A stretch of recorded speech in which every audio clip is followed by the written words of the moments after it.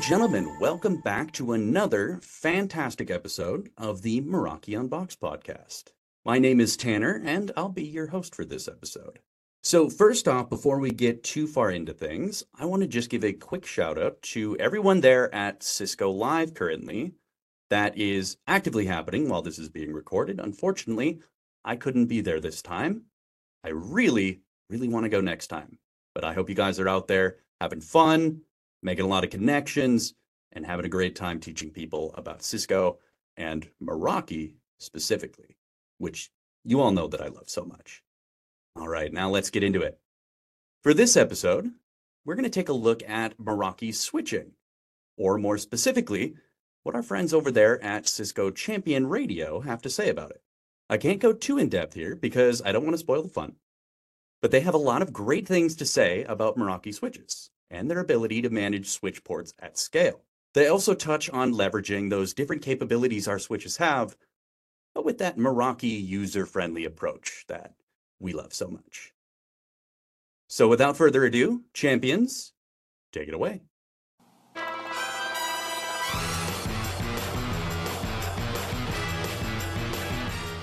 Hello and happy Tuesday, my friends. This is Amy Lee San Juan, and I'd like to welcome you back to another informative episode of Cisco Champion Radio, where we provide insights and visibility into products and solutions across the Cisco portfolio and trending topics across our industry. If you like our podcast, please follow us and feel free to share your favorite episodes with your colleagues and friends. And if you have any thoughts or comments on what we should cover in a future episode, let us know. Talk with us on Twitter at Cisco Champion. All right, today we are going to be talking about Meraki switching. We are going to discuss best practices for managing switch ports at scale, how to tackle complex operations like port management with a user-friendly approach. What does this all mean? I don't know, but our champions and Meraki experts will help us understand it all.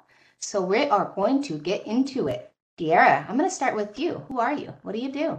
Hi, everyone. I'm De'Ara Footman. I'm a network engineer, and I do a little bit of everything. Some data center, some campus, newly some wireless. So very excited to talk about Meraki today. All right, Pat, you're up next. I am next. Hello, Pat Allen, Senior Network Architect for Customers Bank here on the East Coast. And I pretty much touch everything architecture-wise, data center, cloud, a little bit of security, all that kind of stuff, ACI. And also, I figured I'd throw in a quick plug. Also, 1/3 of the host of Breaking Down the Bytes podcast, which is aimed at newer folks getting into the industry and trying to help them navigate some of those waters. So come check us out on your platform of choice. So happy to be here. It's my second one, so I'm ready to rock and roll. All right. Paul, how about you? Paul Campbell, CEO and founder of Coversal here in the Southeast, a Cisco partner in the United States. Just like Meraki, we put a little bit of something of ourselves into our client projects, and we are huge Meraki fans. Looking forward to today's podcast. Nice. All right, Digvijay and Tony, thank you for joining us today. Who are you and what do you do at Cisco Meraki?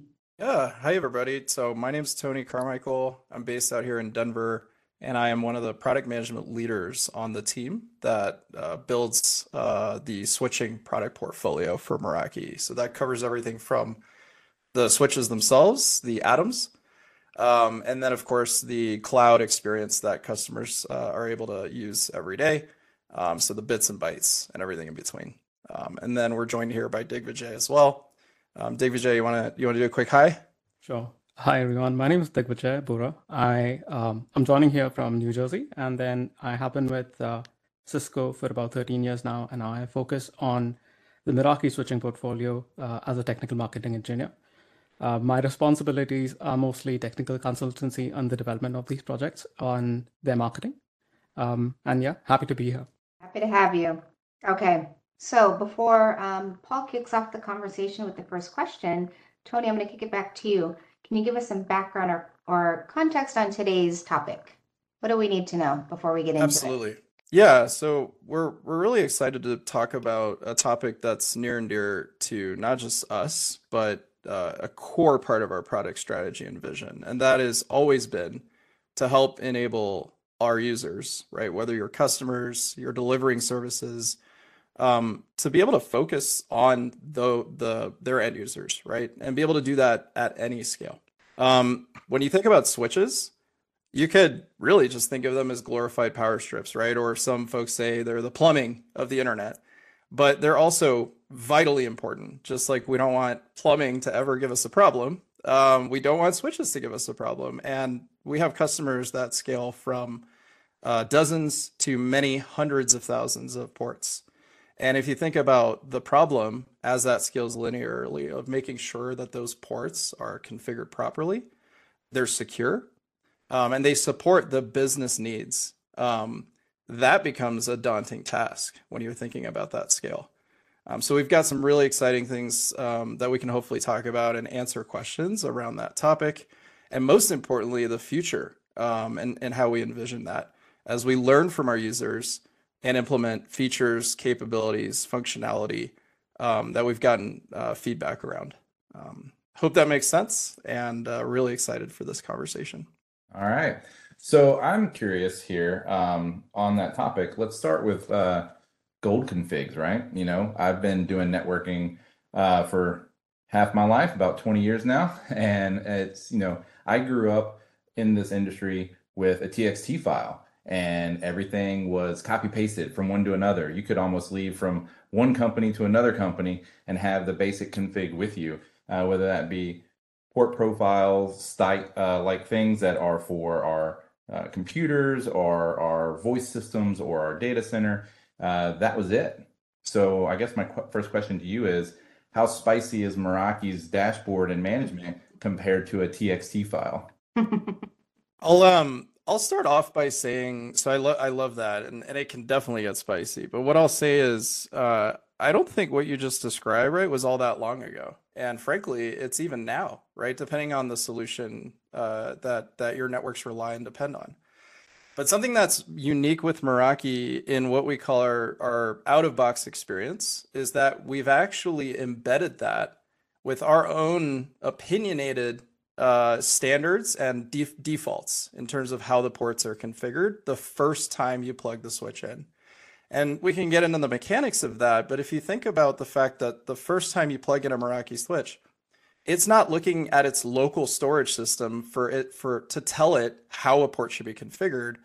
It's actually a very different thing, right? Which is that it's connecting to the Meraki cloud, right, infrastructure securely, and then asking the cloud, how should I be configured? And if you think about that paradigm shift, because frankly, I just described cloud management, and it's been around for a while, that is a big part of the answer to your question here, which is that you can actually first set those standards and defaults. You can then proliferate them to all your ports and all your switches, and all of that can happen independently of the switch ever even being plugged in, right? So that's what we call our zero-touch provisioning. So you get to control those defaults, but we've also implemented those defaults just the way that something like Cisco's iOS has, right? And we've tried to take a hint from the industry to make sure that they're set up in a way that even if you make 0 changes, the switch works, right? True plug and play. And then you can obviously modify those as well. Digvijay, anything you want to add there? Yeah, I think one of the key factors that you spoke about is the cloud management and the ability to sort of provision these devices even before they connect to the dashboard. So if you look at that from the config management perspective, we have a feature called virtualization of switch ports. And so what that does is it gives you this ability to mass configure switch ports even on devices that haven't been shipped to you yet. And then the entire onboarding process with Meraki allows you to get these devices online and not be bothered about how the propagation of that configuration to individual devices will happen when they do turn up online. So I think just the fact that we are a cloud-based management system goes a long way, and Meraki's done a significant amount of work in ensuring that these granular, repetitive parts of the config are taken care of in a very user-friendly manner. Yeah, I think that's important, mainly because the couple places that I've been, it was the exact example that Paul gave, the text file, and switch ports 1 through 25 or 24 are this, and 25 to 48 are this, and it was replicated, and then people leave, they leave companies, they change around, and then that text file necessarily doesn't like stay there, or people kind of fall off that golden image, and then you have, say if you have 400 offices, then you have maybe a couple hundred of those, 100, whatever it is, that are just different, than the others, and then you go to move, move a core piece of infrastructure, right? Say, I'll just take NTP, for example. You switch NTP servers, and now you have 100 offices that are pointing to a NTP server that doesn't exist anymore. That kind of thing. So I think the formality of that really comes in hand with a lot of these large scale places, because now you can do exactly that, scale at, basically, move at scale. And I think the zero touch provisioning that Tony touched on is important as well.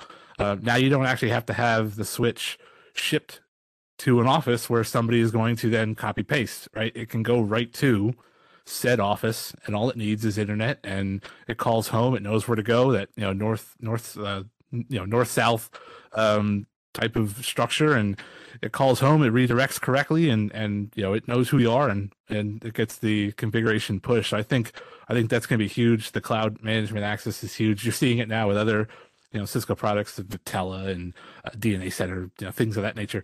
So I think that's the way the market and the industry is moving, and I just think it's really going to bring more people into the Meraki fold as this sort of gets more cookie cutter, or network in a box is the term I like to use. That's pretty spicy. So it feels like, it definitely scales well, and I think it will turn on, more customers to look at Meraki versus, something else that's that's out there in the market. So just my 2 cents.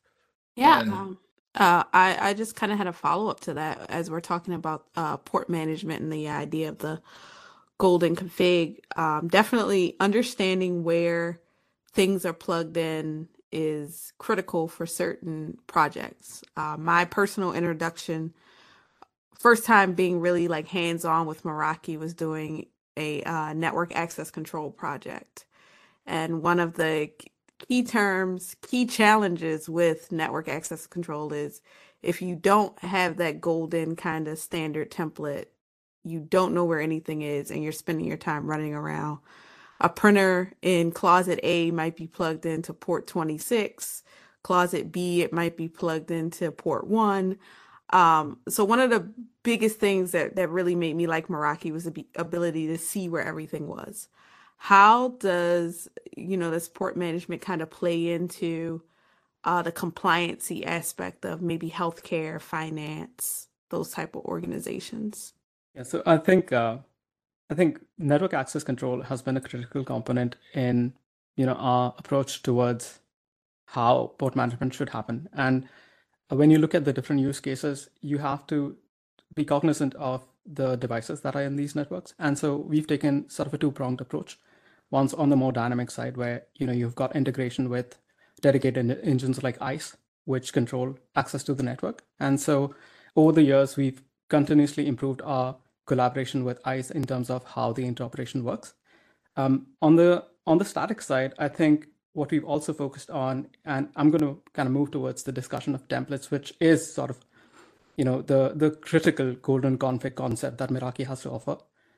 You have network configuration templates which allow you to define the port configuration to be reused across large-scale multiple networks. And so at that point in time, what you have the ability to do is create sort of a golden config where you can customize ports to meet the requirements of the printers or POS devices, on specific ports, and then deploy them to large-scale networks. Yeah, I think the other piece, and I love that question, right? Because I think every organization has their principles as it pertains to how fast they often need to move, but also doing that responsibly, right? And I think you touched on, healthcare as an industry is not typically an environment where you can, really frankly shoot from the hip. Not to suggest any of us would want to do that with port config, but I think that there's different propensities to comfort around risk, right? And when we think of manufacturing, healthcare, and those spaces, like you can't necessarily roll out a change like changing your NTP server, like you mentioned, Pat, willy-nilly, right? And I think one of the foundational building blocks that we've created with Meraki is what we think of as the network-wide configuration. And this is something that, so the word network, I would say, is synonymous with site, right? So the idea being that regardless of your industry, you're going to probably have multiple locations, right? And each one of those is represented by what we coin a network. And the network is I would say, a container in some way of the configuration that you want for that environment to have. And it includes things like radius servers, other critical services, policy, port schedules, which is a feature that we introduced around our sustainability goals, so that you can shut things on and off right at night if you can. The beauty of that model, and it's almost like it was a brilliant accident in a way, though, how we designed all of this, is that it allows for you to have these standards implemented once, and then have them be inherited down to the switch level or where it makes sense to the port level, such that if you need to make a change, you can do so globally. And that's paid dividends, not only for a single site, regardless of its scale, but also, as Digvijay points to, you can cross-proliferate or cross-pollinate that using something like templates, where you say, here's my perfect network, right? Talking about golden config. Now I want to replicate that for the rest of my sites because it's tried and true and it works, and I have trust that it works, right? And so that builds this sort of, I think, really repeatable, scalable system, whether you have many, many, many simple sites or a few more complex or advanced sites. I hope that makes sense. Definitely. Absolutely. I think, we've mentioned a couple topics, so I don't want to overload this next question. But when we talk about templates, it makes me think about a lot of clients that we've helped with, like mergers and acquisitions, or they just have rapid expansion, right? And as they're rolling out these sites, a lot of industries are having difficulty with staff, right?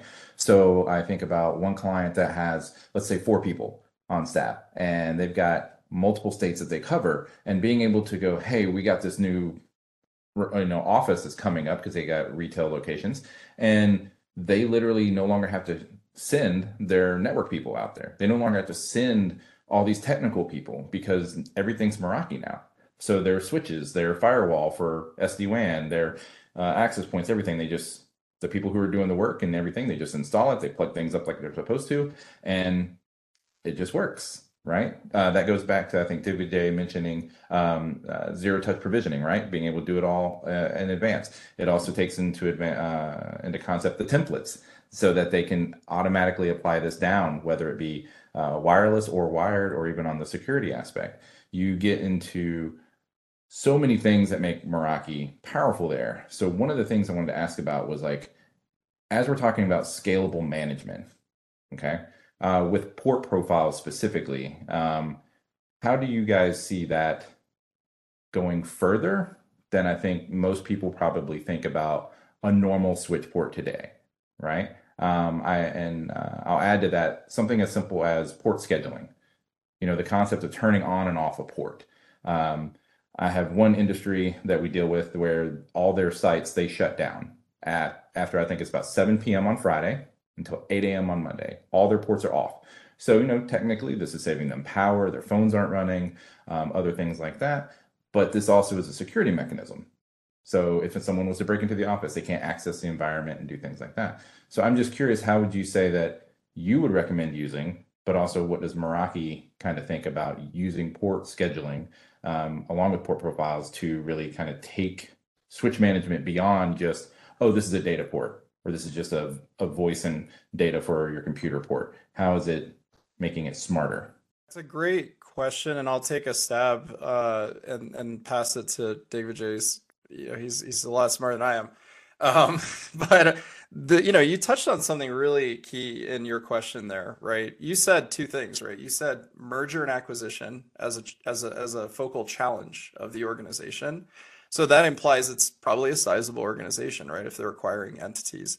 And then you said 4 people, which, by the way, it resembles the real world that we're all in, right? Where there's this constant pressure to do more with less, and have operational excellence. So I love that question, right? We see this a lot.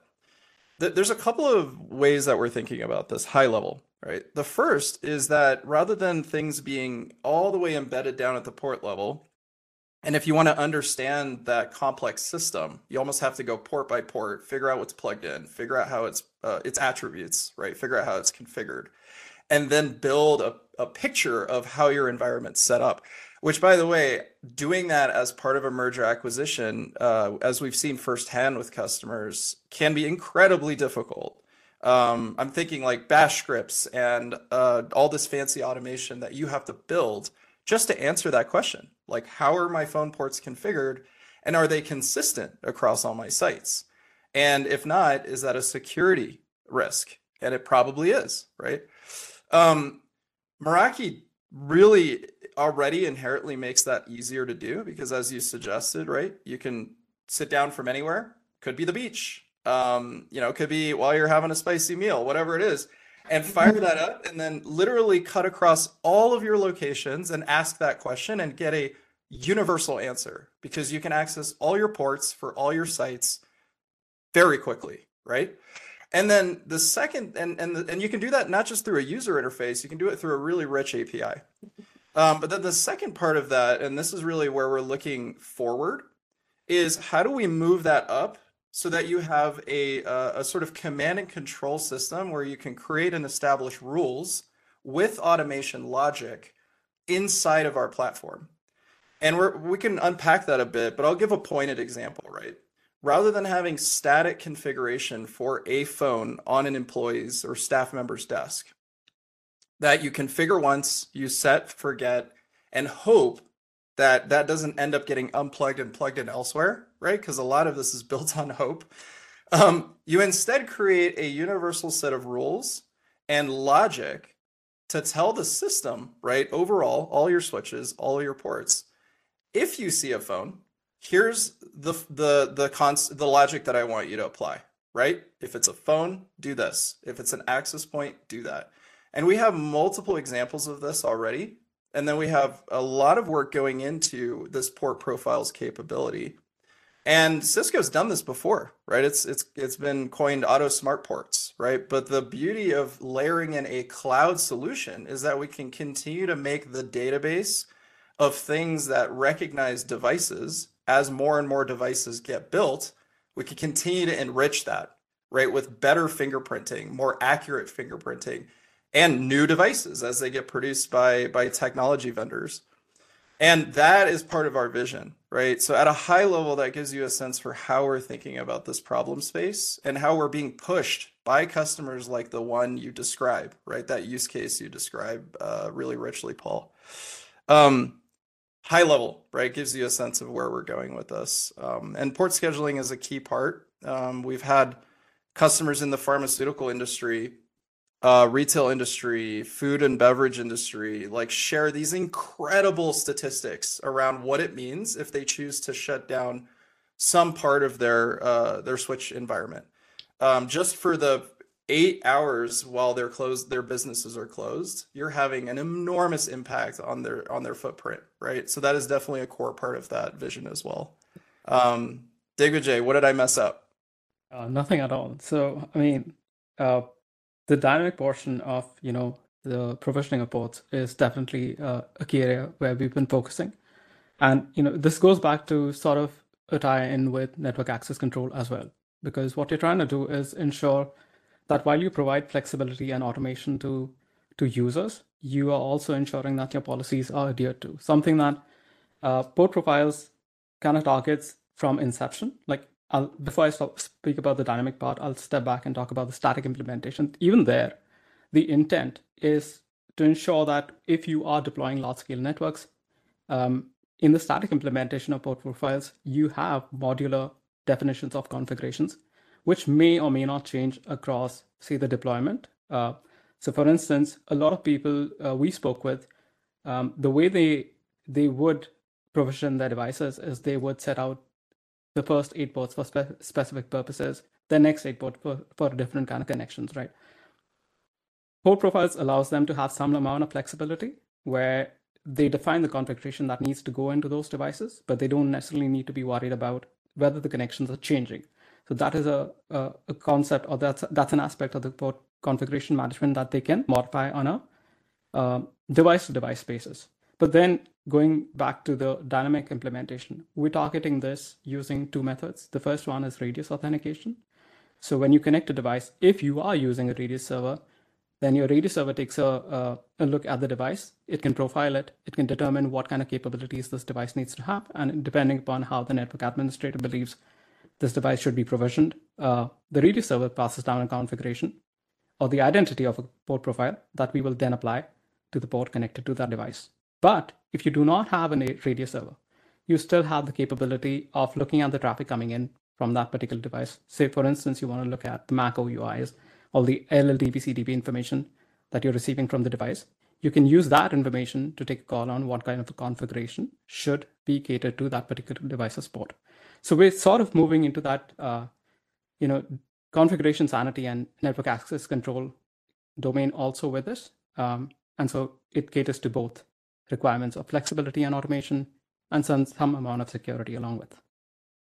So this could essentially simplify, like, we're in this hybrid sort of workforce right now. So this could really simplify like hoteling for workers, or even some organizations that might be doing BYOD from a security standpoint.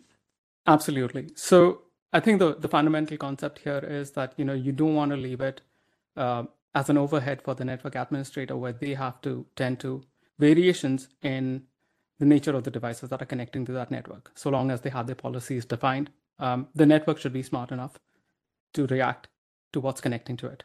Yeah, that the hoteling example is fantastic, right? Because the last thing you want is to create friction for your staff, guests, whomever, to be able to get in, get on, and get work done. But without a dynamic approach like this, you may sacrifice security, right? Or you may risk security, where you give them full carte blanche access to the network, right? And very few modern environments will do that now, right? And so now you're dealing with that balance between user experience in the environments and sites, right? And security. And we do believe that, as you've perfectly pointed out, this strikes the perfect balance between keeping things secure in almost a zero trust way, but giving access to the right parts of the environment, whether that's VLANs, subnets, right, something that level, or of course applications and services as soon as the user connects. Yeah, kind of driving towards the BYOD discussion or topic, I should say, that Deera brought up. So a couple of things on my mind as far as what some folks that may have Meraki or kind of dipping their toes in it. I'm assuming it integrates with other Cisco products, right? I think Digvijay, you said ICE was a big one, which in enterprise, that's kind of the standard nowadays for NAC types things. The other thing I think about is Umbrella for DNS security, and basically people plug it in and have free reign, Tony, like you said, of the network. Threat intelligence, AMP, things of that nature. Do you guys see any other sort of integrations that customers are using, or any sort of big ones, or I'm assuming ICE is a big one, and Umbrella. Any others in that space that you've seen enterprise folks look at? I would say the first one that comes to mind in terms of visibility is Thousand Eyes. We've had a lot of focus on Thousand Eyes in terms of how we can better understand and report on the network's functions. So that's definitely an area where we've been investing a lot of energy in. It's a pretty big topic, but yeah, that's probably one of the first ones that I would say is an area of interop for us. That makes sense. Cool. Yeah, and we've taken a sort of, I would say, of course, a key part of our strategy is to harness the rich and deep portfolio of products that Cisco offers in this area. But we have also taken this sort of ecosystem play where we've got fairly rich APIs where you can pull like within a matter of seconds, how's this port configured now for all of my switches? What's plugged into this port for all of my switch ports?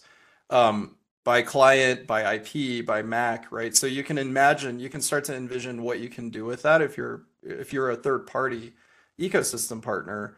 And we do have a few rich ones there as well, right? And so this is also about making sure that customers, regardless of their tech choice, can integrate. But we see a ton of that with Cisco ICE for sure, right? Which, as you said, is the gold standard for this space. So that actually brings to mind, when I think about not just integrations with other products from more of an application level, right?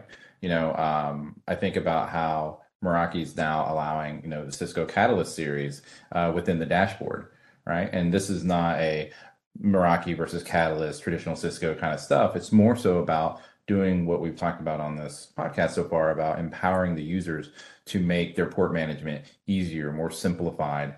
And I've witnessed situations where, yes, you do have to do things, right? It's not just like, boom, Catalyst is in there, right? But making that management where it's like, hey, we've decided to flip a switch. We are now going to go Meraki for future state, right? For all the reasons we've talked about here, being able to bring in that legacy equipment until it is time to replace it is just super, super powerful, right? So I just want to bring that up in case like people either aren't aware of it or know. If y'all have anything you'd like to add to it, feel free. But I just want to mention that, just the integrations are huge.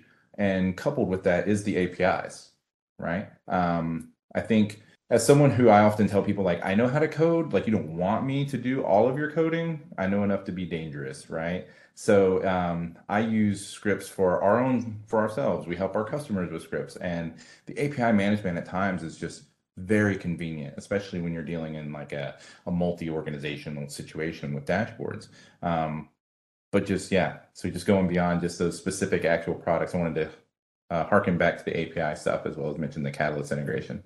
Yeah, no, I think it's a fantastic comment because you sort of almost like played out our strategy in a way in terms of how we define and establish our evergreen roadmap around what are things that we can deliver to customers and meet them where they are, right? So we have, of course, Cisco has an enormous install base of Catalyst switches out there, also the gold standard, right, in switching. And but those users want this cloud sauce that we're talking about, right? They want a taste of being able to do the same thing at scale and not only through the CLI, but also through a sort of call it modern SaaS solution.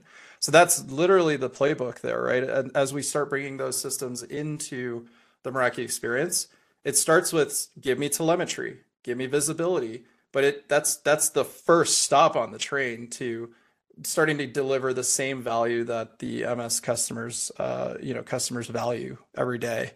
And then I think like the API piece that you mentioned, I want to be very upfront here in saying that is also part of our strategy. So when we talk about port profiles, port configuration automation, the whole reason we're exploring that is because we've had our more sophisticated users leverage the API, and we can see that in the usage patterns, right? And that also informs and influences where we decide to focus. And I can tell you now, we have several multinational, call it Fortune 100s, right, that have cracked the code on doing, quite literally, cracked the code on doing programmatic NAC without needing anything running on-prem.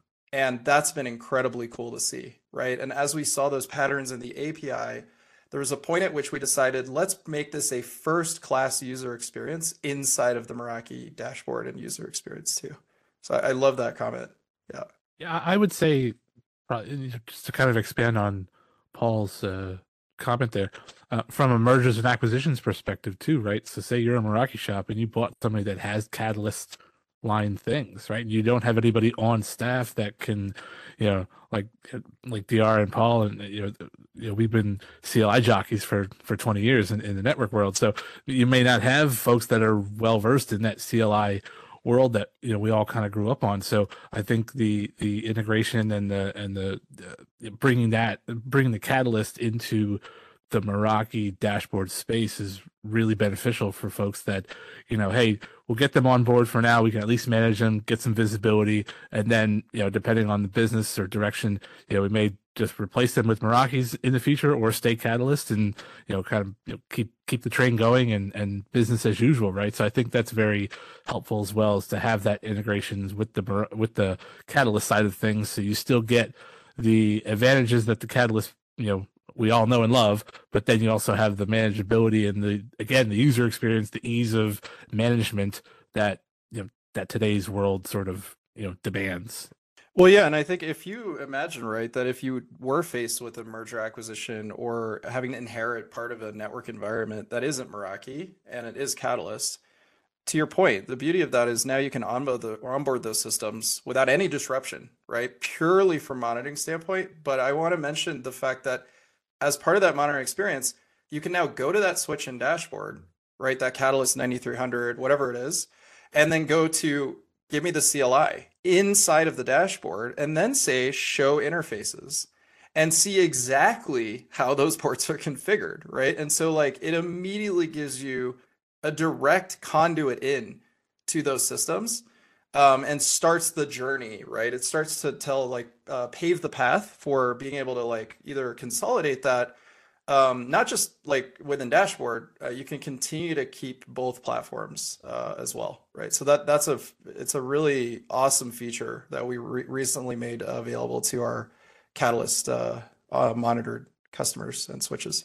We're on the topic of mergers and acquisitions. Are you able to, kind of come up with like a standard template and copy that across organizations if you're like an MSP or something, or you're managing multiple Meraki organizations? So that's definitely one of the talking points that we've had in recent times. So today, for instance, you have the ability to clone networks within an organization.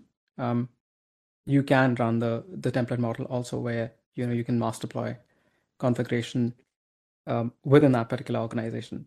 We don't have a method for cloning configuration between organizations today, but then that's definitely an area that we've been investigating further on, especially with eyes on the MSPs. I was going to say, as effectively an MSP for Meraki ourselves, and then we have customers who are also MSPs to their customers, right? The APIs that exist today are a godsend, right? And especially when dealing with, quite frankly, some of our customers have no idea about REST APIs or any code or Python or anything, right? Being able to sometimes just go to the actual Meraki documentation and just show them the website and say, like, this is exactly what it's doing. And, some of the built-in applets that literally let you run the code directly there and give you outputs to show these things. It's a lifesaver.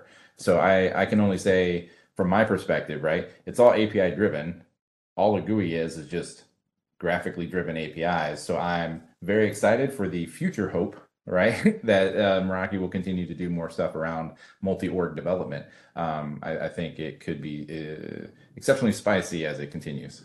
Yeah, and we've got a pretty bright vision there, as well as a dedicated team, our network management at scale team, right? Part of our cloud group, looking at exactly this, because like we talked about API usage patterns, this is one of them. There is definitely a heat map around, hey, I've got a network, I want its golden config, and I want it over in this other environment, right? And not all customers run multi-org because of sheer scale. Some part of M&A, some part of the way that their organizations are organized.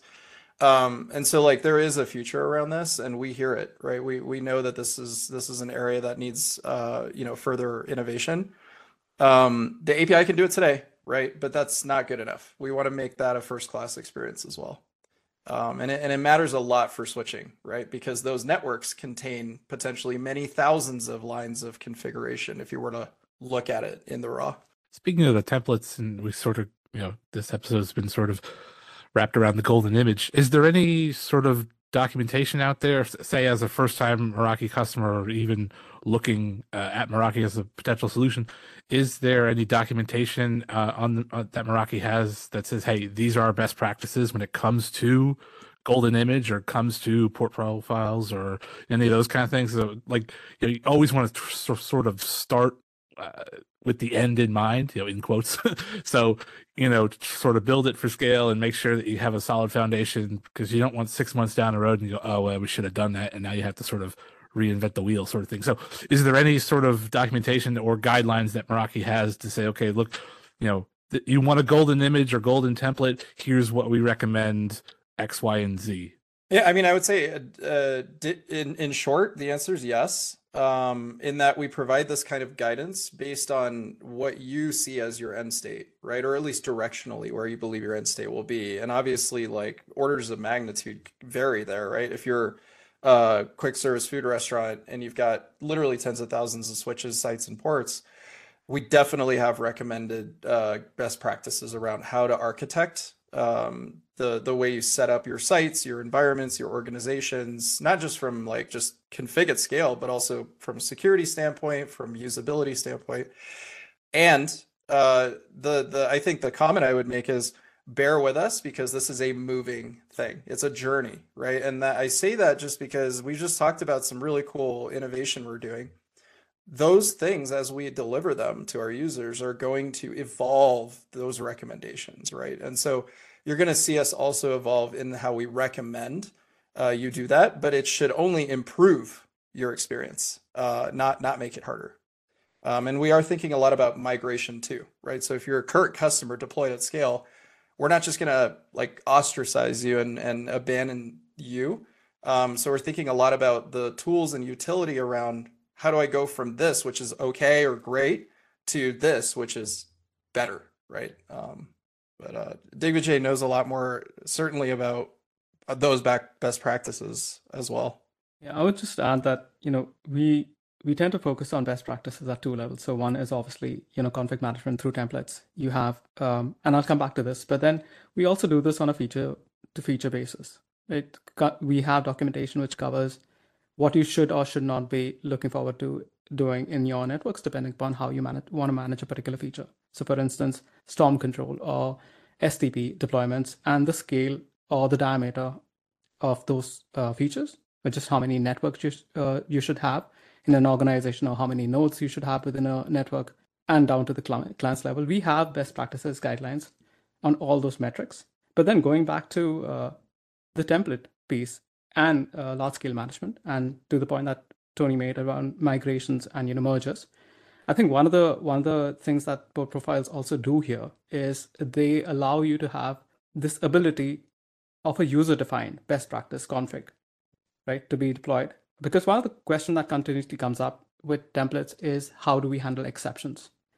And so with port profiles, what we want to do is move away from the concept of exceptions, at least in the network managers or the network administrator's eyes.